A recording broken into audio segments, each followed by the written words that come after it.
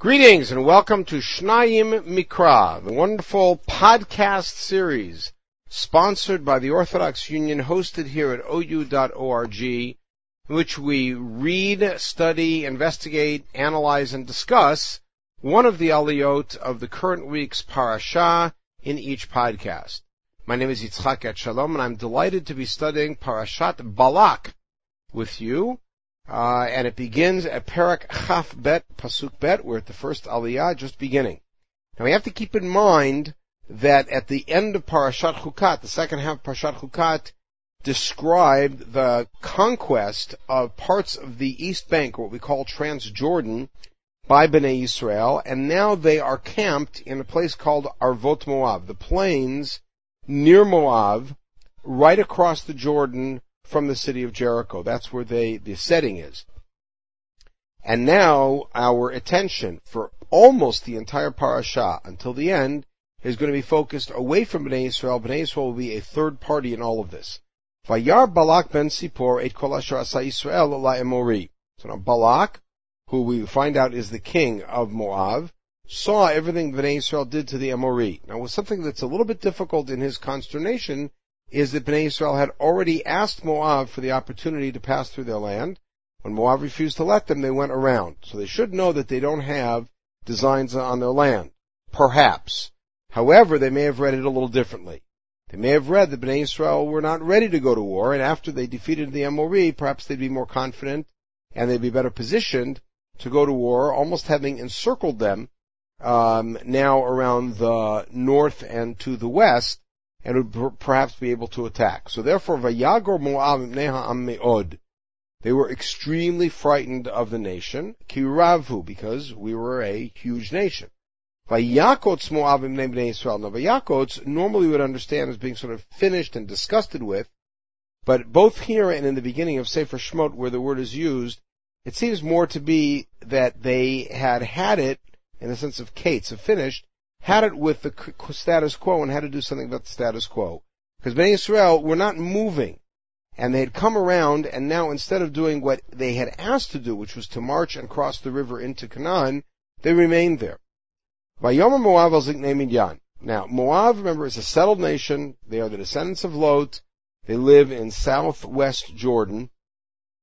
And Midyan, in the meantime, is a bunch of tribes of Bedouins who live in Transjordan all the way into Arabia and perhaps even into the Sinai. After all, Yitro is from Midyan. And so they spoke to Ziknei Midyan. Now, Zikanim here means elders, as in clan heads. Now, this group is going to lap up our entire area,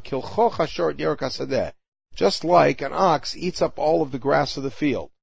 Now, what the sentiment to that statement is as follows. When you're going to appeal to another nation or another group to become an ally in a military campaign, you have to appeal to their interest. Moab is a settled nation. Moab has a concern about military intrusion, about conquest, about control of territory. Midyan, in the meantime, as Bedouins, have a much greater concern just about subsistence. And therefore, their appeal to Midyan is, these people are going to take everything around us, and therefore we need to join forces.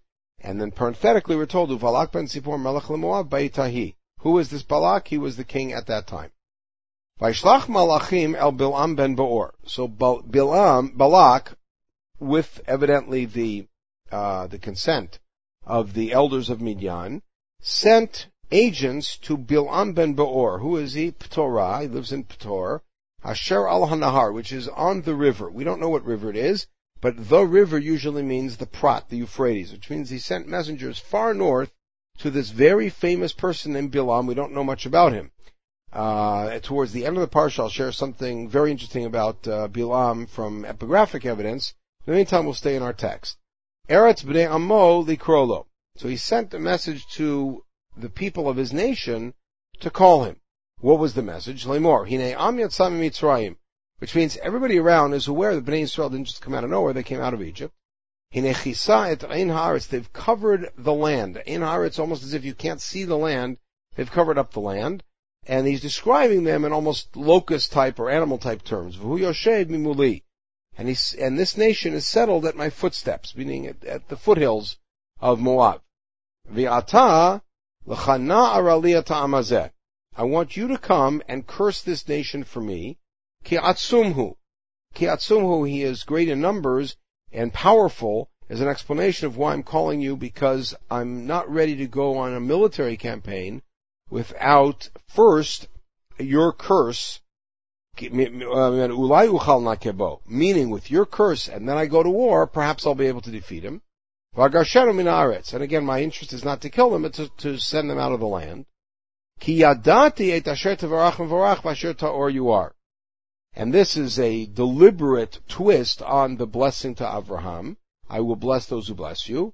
I know that those who you bless will be blessed, and those that you curse, the one that you curse will be cursed. In other words, you're a wizard, and you have powers of the mouth and the ability to bless and curse, and that's why I'm asking you to come and do this. Now notice, had Balak been aware of our real intentions, perhaps he wouldn't have even made this move.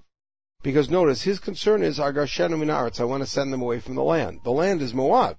If he knew that Bnei Israel were just waiting for the go signal to cross the river and conquer the West Bank, perhaps he wouldn't have done anything. But if is not a very meaningful statement in history, what happens, happens. So now, what happened? Vayalchu ziknei Moab v'ziknei Midyan. So the elders of Moab and the elders of Midyan, now who are the Malachim, the messengers, go uksamim biyadam, whether it means that they took magical artifacts, talismans, what have you.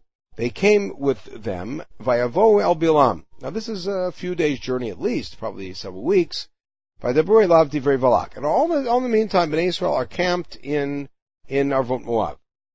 Vayomer alehem. What does Bilam say to the agents? Linu fo halayla. Sleep over tonight.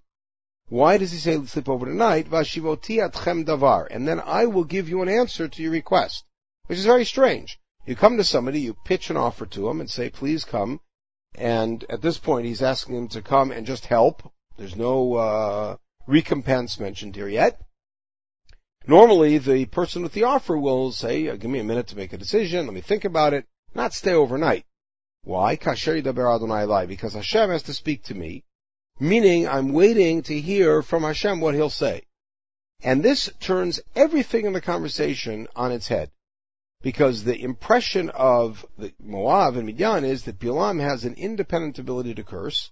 Bilam's answer to them is that, and perhaps he means, if you want me to curse some other nation or some clan, fine. If you want me to curse the clan that belongs to Hashem, I have a relationship with this God, and I have to hear if he's going to okay it, because I can't go against his word. Vayeshvu Sarei Moab im Bilam. Who stayed there? Sarei Moab. So the Gemara notes that Ziknei Midyan left. And Ziknei Midyan left because they became, it was obvious to them that they think Hashem is going to hurt his own people, and therefore they were out of there. They will come up much later in the story. So what happens? Hashem come to Bilam, but he came to him at night while Bilam is sleeping. And this accords what we saw earlier in Sefer Bamidbar, that the only Navi who has prophecy while awake and aware is Moshe. Every other Navi, like Bilam, who may have been a greater Navi, according to the Sifri in Zot HaBracha, he was perhaps even a greater Navi in some sense than Moshe, but he did not have that capacity to have Nevuah while awake. What happens? Hashem does what Hashem always does when confronting someone who is at the crossroads of sinning. He does it with Adam, he does it with Cain, and now he does it with Bilam.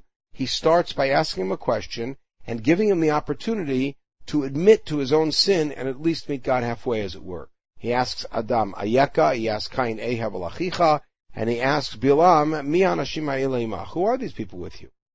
And he allows Bilam to tell the story. And how will Bilam tell the story?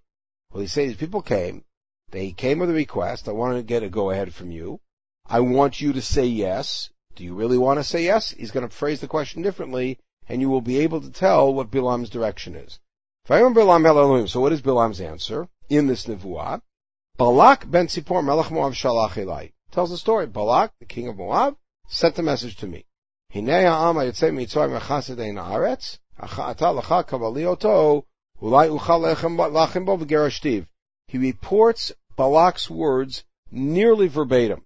Certainly in a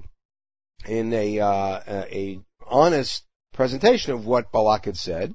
There is an interesting change from Ara to Kavali, but that's something we'll touch on in the last aliyah of the parsha. Vayomer Elohim el Bilam lo telech imahem. What does Hashem say to Bilam? Do not go with them. Why? Lo ta'or ta'am kivaruchu. This nation is a blessed nation. Do not curse them. Now there's two different ways to read lo ta'or ta'am. One is, I'm forbidding you from cursing them because I have blessed them. You'll be going against me.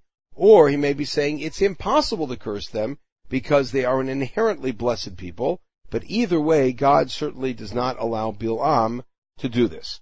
This brings us to the end of the first aliyah. And in the next aliyah, we will see how Bilam's interaction with the messengers and through them with Balak plays out. And of course, this is not playing out over 1 to 2 days. It's playing out over weeks, perhaps even months, because if Bilam really lives up in Aram, where it's quite a distance, then we are talking about several weeks back and forth of travel for the messengers to come back to bring the message. So we'll pick it up in the next aliyah, and we'll see what happens, and we'll see a very surprising thing happen in the interaction between Bilam and Hashem, and in that point we will take a look at how some of the Rishonim address the issue. In the meantime, everybody have a wonderful day.